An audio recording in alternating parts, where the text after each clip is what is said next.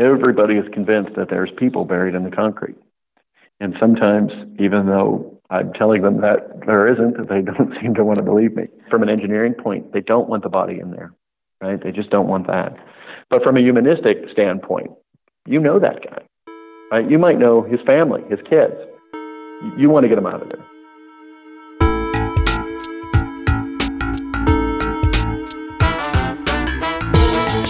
Welcome to Engineering Matters.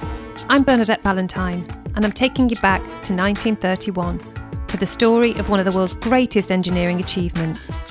It saved thousands of farming communities from devastating floods, created a vital water resource for millions of people, and it generates clean electricity that 80 years later still powers California, Nevada, and Arizona. Building this titanic wedge of concrete in the desert created over 5,000 jobs during the Great Depression, a time when the US economy was on its knees and unemployment soared to 25%. But building it cost more than any federal project ever before, and it resulted in the deaths of over 200 workers, leading to controversial legal battles and secretive out-of-court settlements. It was a project of extremes, developing new engineering solutions that could accelerate construction, but at the same time failing its workers on health and safety. This is the story of the Hoover Dam.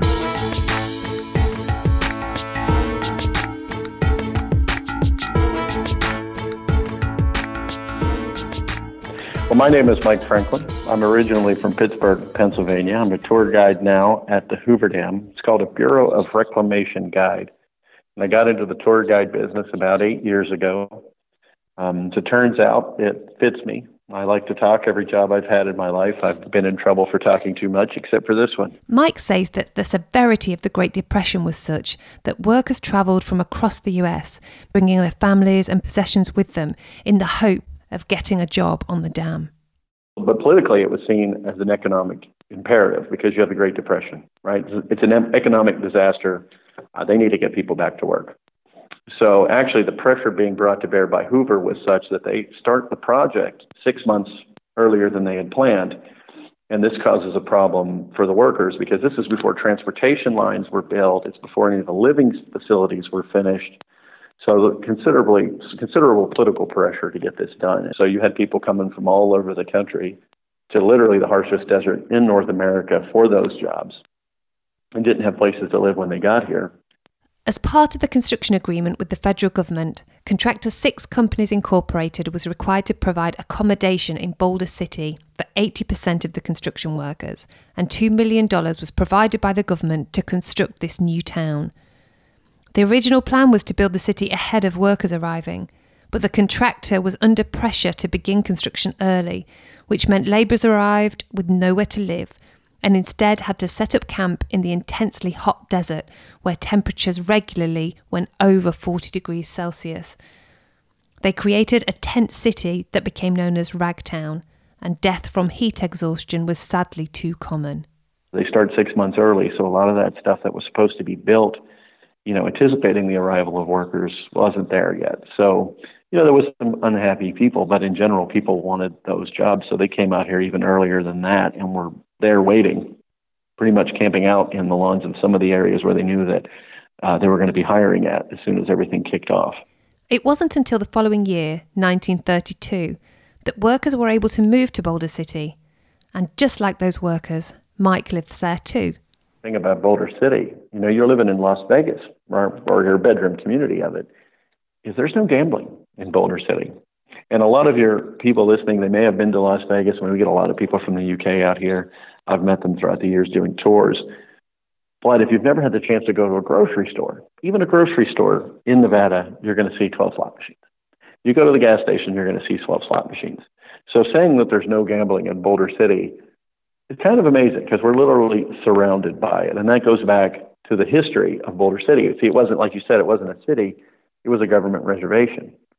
So when you were on the government reservation, it was their rules, right? So there was no gambling, there was no drinking in Boulder City. Now you can drink since it was incorporated. They have our own little brewery here in Boulder City, but you cannot gamble still to this day. They basically don't want Boulder City to become what most of the Las Vegas Valley became. When you're driving from Las Vegas to the dam, most of that is actually not Las Vegas, it's Henderson, Nevada. But if you're not a local, you don't know the difference.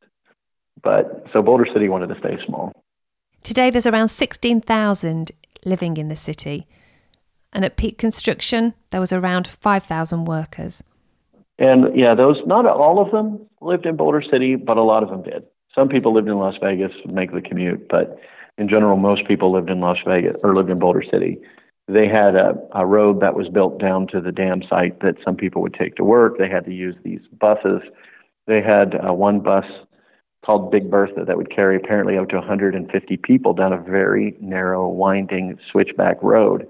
Apparently that had no steering wheel. It had two alternating brake levers.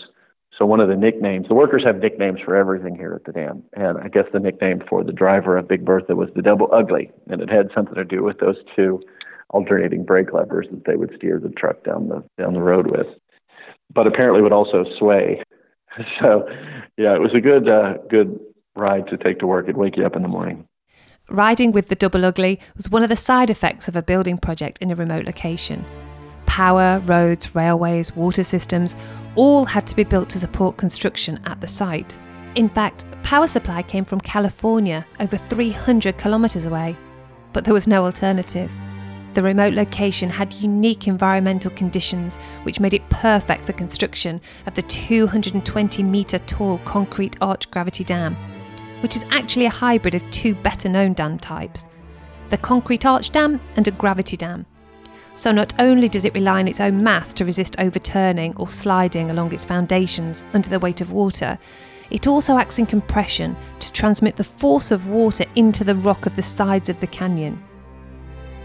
This 500-mile-long canyon region lies right in the middle of the path of the rampaging Colorado River. Its strong, hard rock was more than capable of withstanding the transfer of the enormous hydrostatic forces from water pressure that would act on the new concrete walls. Well, strategically, they wanted to put it downstream from the Grand Canyon because there's no tributaries that really contribute significant water to the river once it gets into the lower basin state. So upriver, you have the San Juan, the Green River is a huge river that contributes, and the Colorado itself starting in the Colorado Rockies. So they wanted to try and get a choke point further downstream, and there was many sites that were looked at. They ironed it down to about 3 sites. The two that we know of, the two main sites, was Boulder and Black Canyons. The reason for these is they're narrow canyons. It's very hard rock. This is part of ancient volcanic lava flows out here. So overall, great places to build the dam. And up until 1929, almost 2 years before 1 year before they start construction, they were going to build it in Boulder Dam, which is why the name Boulder Canyon Project was put on it. But then they decided to go with Black Canyon. And Black Canyon, as it turns out, was narrower. It was easier to drill. They had superior geology. It was closer to rail line access and highway access from Las Vegas. And there's a channel at the bottom that has a lot of gravel and stuff in it that they're going to have to get out. That channel wasn't deep in Black Canyon. And really the overall takeaway here is this is going to cost them less. And it's end up going to be able to store more water in Black Canyon. Never before had anyone successfully controlled the Colorado River, which was volatile and unpredictable.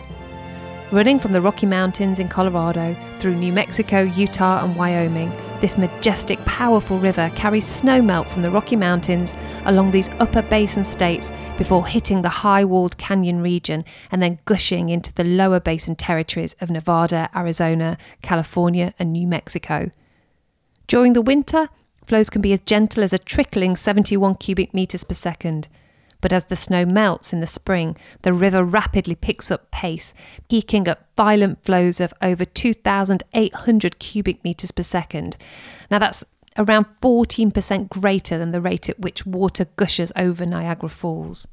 The steep canyon and massive flow rates presented a huge opportunity to the organisation that was going to be responsible for operating and maintaining the dam, the US Bureau of Reclamation. Generating hydroelectric power would pay for the dam's construction. In fact, Dr. Elwood Mead, Commissioner for the Bureau of Reclamation, forecast total hydroelectric power revenue of $373 million over the 50 years following completion. The total cost of the dam and all associated infrastructure to federal government was $165 million.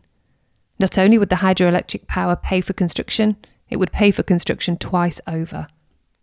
I would assume that's probably the same in the UK as people working every day, paying taxes, paying income tax. When those people aren't working, well, the government's not making much money at that point. So how do they pay for it? And that's where the electricity comes into play. So basically the plan is to offset the cost of the dam through the years by selling off that electricity to different municipalities. And they pretty much pay for the dam itself in about the mid-'80s with the sale of electricity.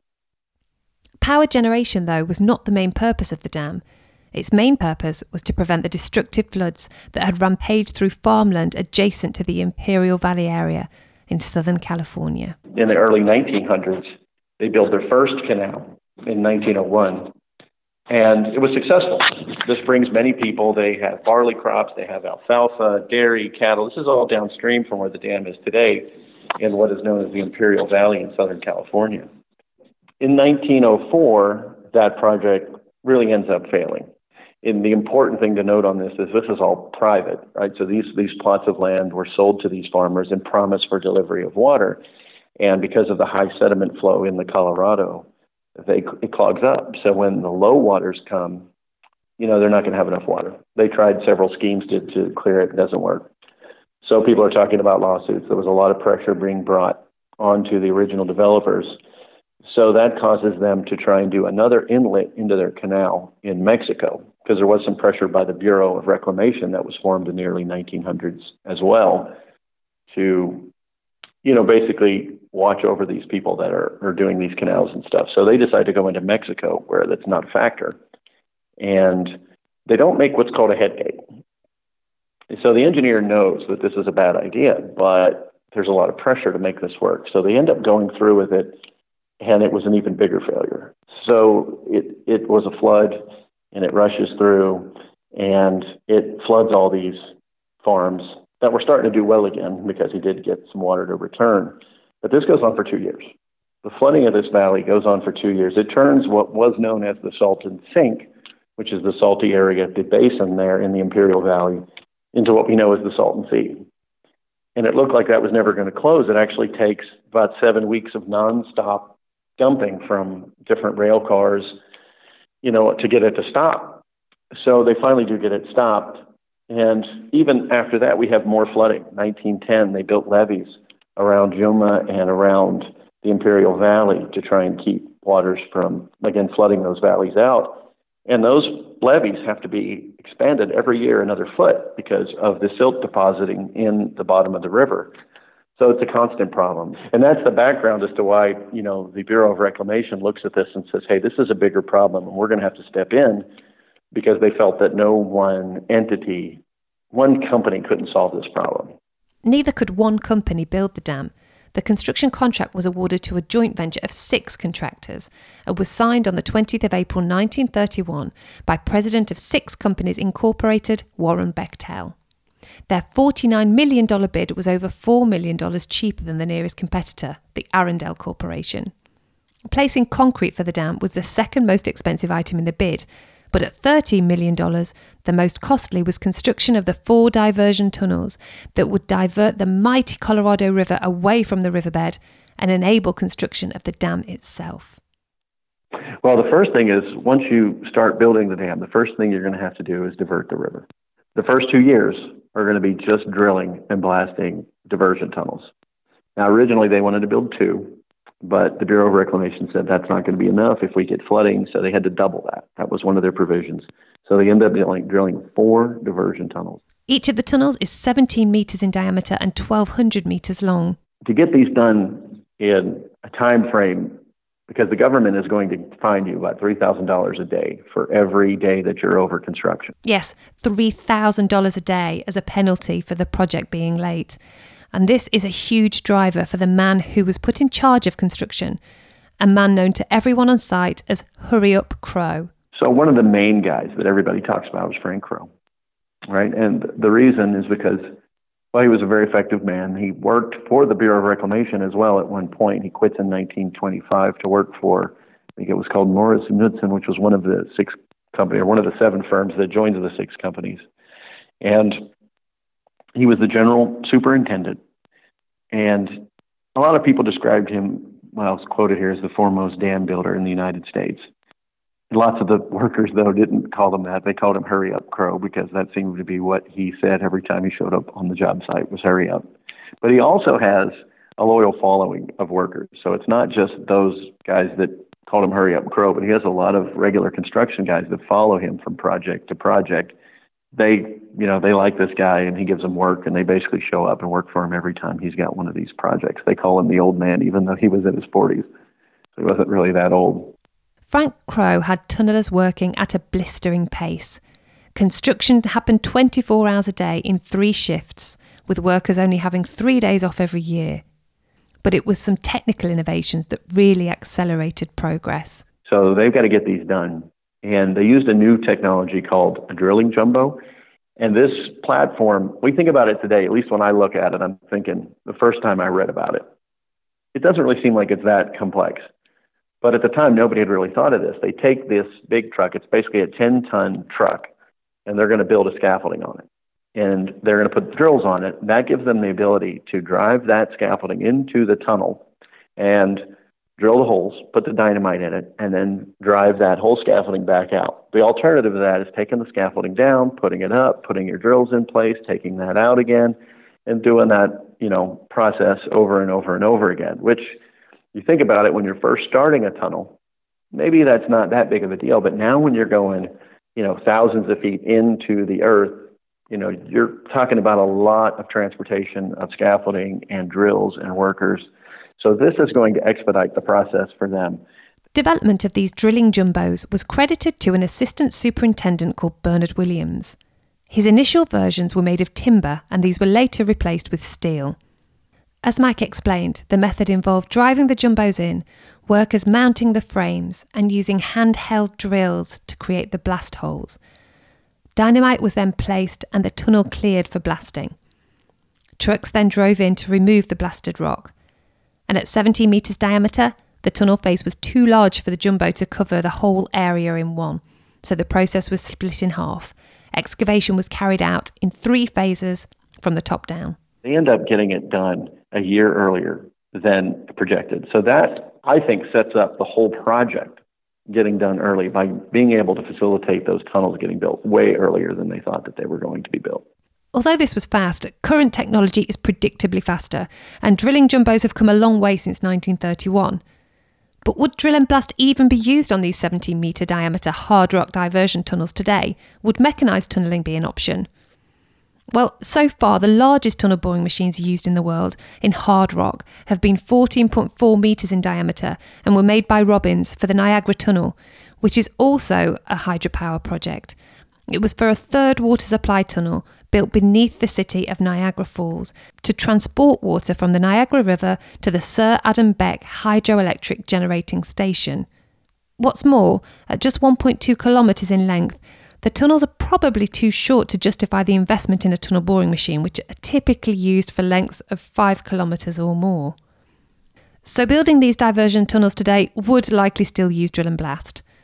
But Vice President of Underground Tunnelling Drills for Sweden's Sandvik, Pekka Nieminen, tells me that the process has changed a lot since these early jumbos were created. I showed him a photo of the first ever drilling jumbo as used on the Hoover Dam. And he said it had nothing in common with today's technology, which is automated and uses hydraulic motors rather than compressed air.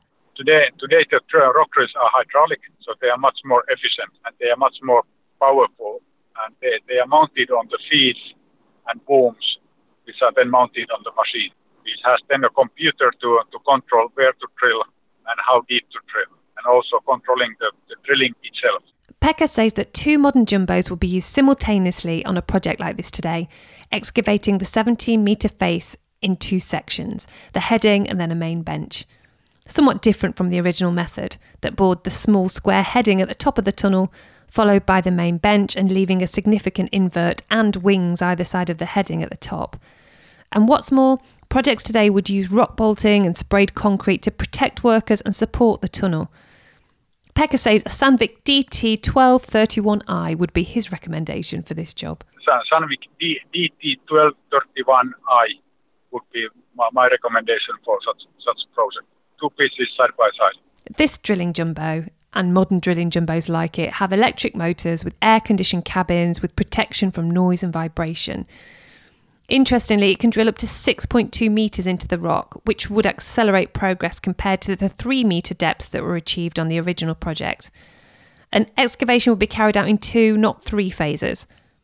Sophisticated ventilation systems would also be employed. Back in 1931, the tunnellers used dynamite to blast the rock. Would that be used today? No, dynamite is nitroglycerin-based explosive, and it's causing poisonous gases. So it's not used anymore in civil works.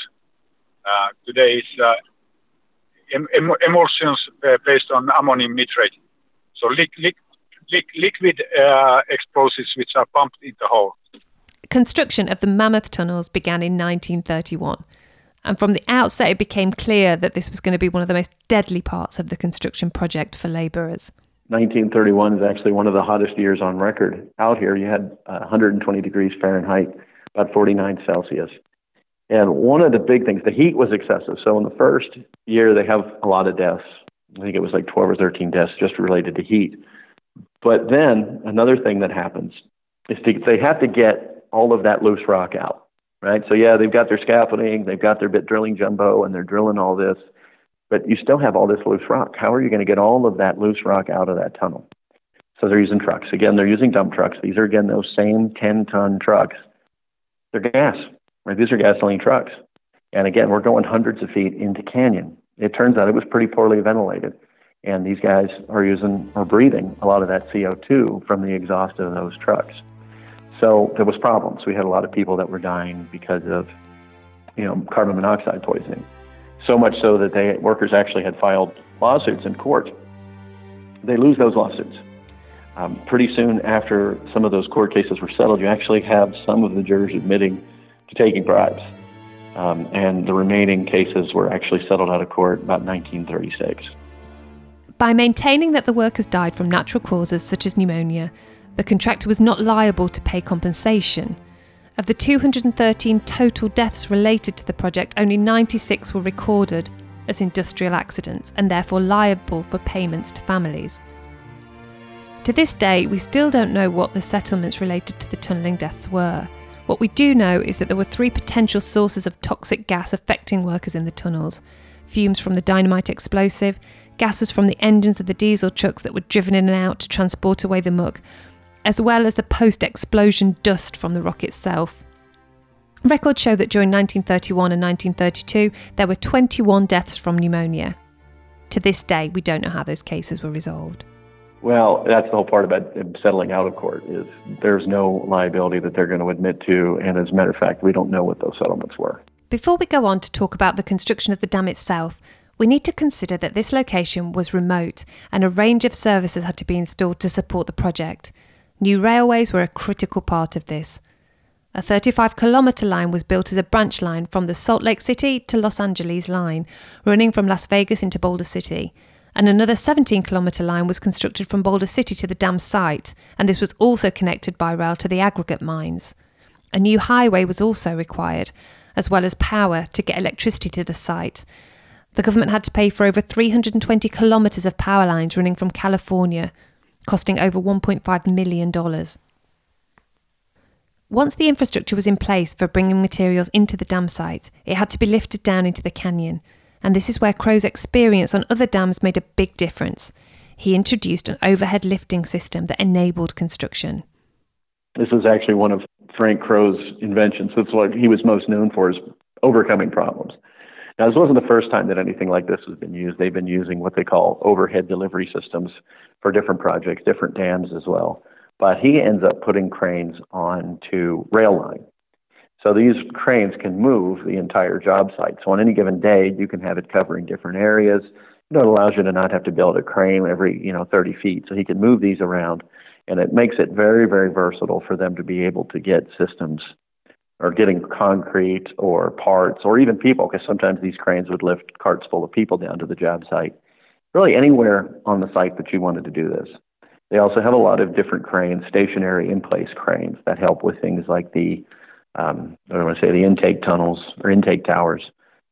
But that was the big thing with these overhead hoists. They could carry each one of the hoists that are out on the cable systems can carry up to about 20 tons. And that was more than capable of lifting up 16-ton buckets of concrete. The biggest single commodity they had to shift was concrete. The dam, spillways, intake towers and powerhouse required over 3 million cubic metres of it. Almost all of that concrete was brought down on those cable systems. But the most critical challenge for contractors was to place the concrete without jeopardising the integrity of the entire structure. They use a block construction when they're building it, and that's to try and minimize that shrinkage crack. There was a problem with a dam in, I think it was 1928, early 1920s maybe, in California that developed these types of cracks. So there was a lot of focus on trying to prevent those. So they use smaller boxes, and they're going to use a dry mix of concrete, which again apparently helps with that process. They're using mostly dry mix. In the winter, they would switch to a different mix where 40 of it would be standard concrete, but most of it was a fairly dry mix. Cracks in a dam that's holding back over 32 cubic kilometres of water would be catastrophic. The volume of water is so enormous because construction of the Hoover Dam created the US's largest man-made reservoir in Lake Mead, which stretches for an incredible 177 kilometres and is 13 kilometres across at its widest point. So to maintain the integrity of the concrete, engineers implemented two key solutions. The first was to build the dam in a series of blocks so that the heat of hydration created as cement and water react together could dissipate from the surface. The second was to cool the concrete as it was poured. Extensive testing from engineers at the US Bureau of Reclamation determined that the concrete would be cooled to 7 degrees Celsius at the upstream face of the dam and 18 degrees at the downstream face. Considering that temperatures in this part of the world average over 40 degrees centigrade, this was not easy to achieve. Yeah, they invented a system where they have a refrigeration unit. It uses an ammonia brine substance to cool that water down to just above freezing.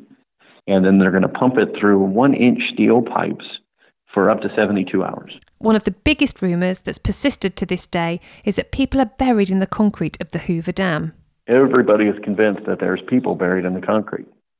And sometimes, even though I'm telling them that there isn't, they don't seem to want to believe me. But there just isn't. You know, it was kind of a facet of how it was built. We hit on the small blocks, right, to kind of prevent those fractures. Well, when you put in a 16-ton bucket of concrete into one of these individual boxes, the frames where they're creating the box of concrete, the level of the concrete, I've heard different numbers on this. I've heard up to 1 inch, 2 inches, 4 inches. I think it's going to depend on the size of the box because they get bigger as they go back towards the lake, right? So the lakeside, the blocks are wider, and as they get towards the river, they're narrower. So the levels will be different. But even with, let's say, 4 inches, you got another 78 seconds before another bucket comes in to deliver you concrete. You can get the body out of there. And from an engineering point, they don't want the body in there, right? They just don't want that. But from a humanistic standpoint, you know that guy, right? You might know his family, his kids. You want to get them out of there, right? You wouldn't want that to happen to you. So it just was not something that happened here at the dam. Now, there was an accident that I read about that somebody does get buried in concrete. One of the frames gave way while the concrete was still forming, so it pours out on top of him, and that guy does die, unfortunately. But they get his body out. Number one, the concrete has to be in boxes. So we just can't let concrete randomly pour out. That's got to be taken care of. And then they're able to recover his body. So although there were 96 industrial deaths and more than 100 others from things like heat exposure, pneumonia, or natural causes, none of those people are buried in the dam. Using the blockwork system with the refrigeration, construction of the dam took 2 years, running from 1933 until May 1935. Although this method was innovative for the time, I wanted to find out how we'd build a dam like this today. So I asked an expert. My name's Alan Warren. I'm a technical director with Mott MacDonald in Bristol. I have over 30 years experience in dams and reservoirs, and I'm the global practice lead for dams and reservoirs within Mott MacDonald. Alan says that construction methods, particularly around concrete technology, have moved on. So there have been major changes in how we construct large gravity and some arch dams since the 1930s. And the major development is roller compacted concrete, called RCC. This has been quite commonly used since around the 1970s or 1980s. So RCC is both a material and a technique. The material, it makes use of a pozzolan such as fly ash, fly ash being a byproduct of coal-fired power stations. And the fly ash acts as a cement replacement material, which greatly reduces the heat of hydration as the concrete cures. And that means that large dams can be constructed very rapidly by placing the concrete in layers and compacting it using vibratory rollers without any need for complex cooling systems. So with this system, the construction is usually continuous from the base of the dam to the crest, and it's rather like building an embankment dam. You spread the RCC and you roll a vibrated. In this case, there's no need to sequence the work to allow individual blocks of concrete to cool before placing the next block adjacent or on top, as they did with the Hoover Dam. Preparation of the canyon walls for dam construction would not be carried out in the same way either. Of all the site activities, this work was the most treacherous and terrifying. High scalers suspended from long ropes would swing around the canyon walls hundreds of feet in the air using jackhammers, dynamite and compressed air to remove protruding rock and create a smooth, even slope for the dam to connect with. Such was the agility and strength required for this work that these men were more like acrobats. Spectators would come and watch them swinging hundreds of feet in the air. As they hung from their ropes, the face was drilled, charges were detonated, and unsurprisingly, falling rock was a huge threat. To protect themselves, these daredevil workers dipped their cloth hats in coal tar to create a primitive hard hat. In fact, this was so effective that 6 companies incorporated actually ordered hard hats for all workers. Thanks to this innovation, a rumour persists that hard hats were invented on this project, but Mike says that it was not the first construction project to see hats dipped in tar. The only thing that I can find in what I have read about the original use of hard hats was that this was the first project where they were issued to everybody. Now, that's a big difference in that they were required to wear them. They weren't required to wear them because it was so hot here in the canyon. If you don't want to wear them, they're not going to make you do it. But people were issued them, but they weren't invented here. Now, the same processes that people use, though, to invent them were used here. Guys were taking the hats. If they were like a baseball type hat, they would take one facing backwards, one facing frontwards to utilize the brims, right? And then they would dump them in things like tar, sometimes glue, whatever, to make them, hard and hopefully save them from getting a rock in their head from above them, right? So they used a lot of those same processes. But there was a company that was making hard hats at the time that was actually using similar hats, and they contracted with the 6 companies to provide those. Nevertheless, records show that 20 of these high scalers were killed due to falling rock, making this one of the most deadly activities on site. Not surprisingly, Alan says preparing canyon walls would not be carried out this way today. I mean, health and safety practices do vary around the world, but generally speaking, sort of rock cleaning that you've described would not be done by high scalers anywhere. I'd like to think it would be done by mechanical means.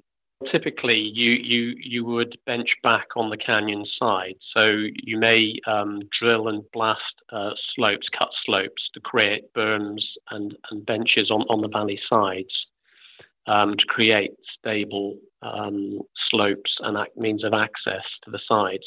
In some cases, you can provide the top of the dam crest itself to do sort of more detailed work in rock cleaning, but the idea of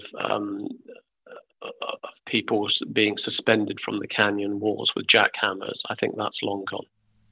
Despite being built 82 years ago, Alan says that one of the most interesting things about the dam is that it's not yet reached its full strength. Chief of the US Bureau of Reclamation Engineering Department, Britt Bowen, says that during construction, the concrete measured between 3,000 and 4,000 psi. The last set of cores taken in the mid-1990s showed that strength had doubled to around 7,000 psi. The dam is getting stronger every day, as well as continuing to provide power and water to millions of people in California, Nevada and Arizona. In fact, the 2,000 megawatt hydroelectric power station not only paid for the project, it creates around 4.5 billion kilowatt hours per year, providing 8 million people with clean energy. And all this for a project which was delivered early. Its completion in March 1936 was 2 years ahead of the expected schedule. It did. Actually came in under budget. So those two things, it comes in under time, it comes in under budget. And as a lot of people are here fond of saying, it's probably the last federal project to do both of those things. Its story is one of ingenuity and tragedy, of necessity and desperation, of progress and oppression. And today its legacy lives on as one of the world's most famous pieces of engineering, creating a sustainable source of power and water for millions of people.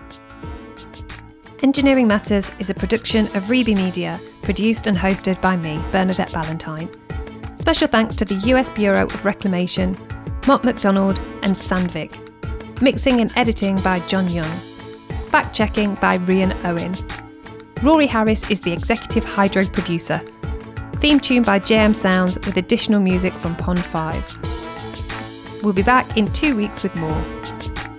Engineering Matters can be found on all podcast apps and on our website engineeringmatters.reby.media. Follow us on Twitter @EngineerMatters or find us on Reddit, LinkedIn and Facebook.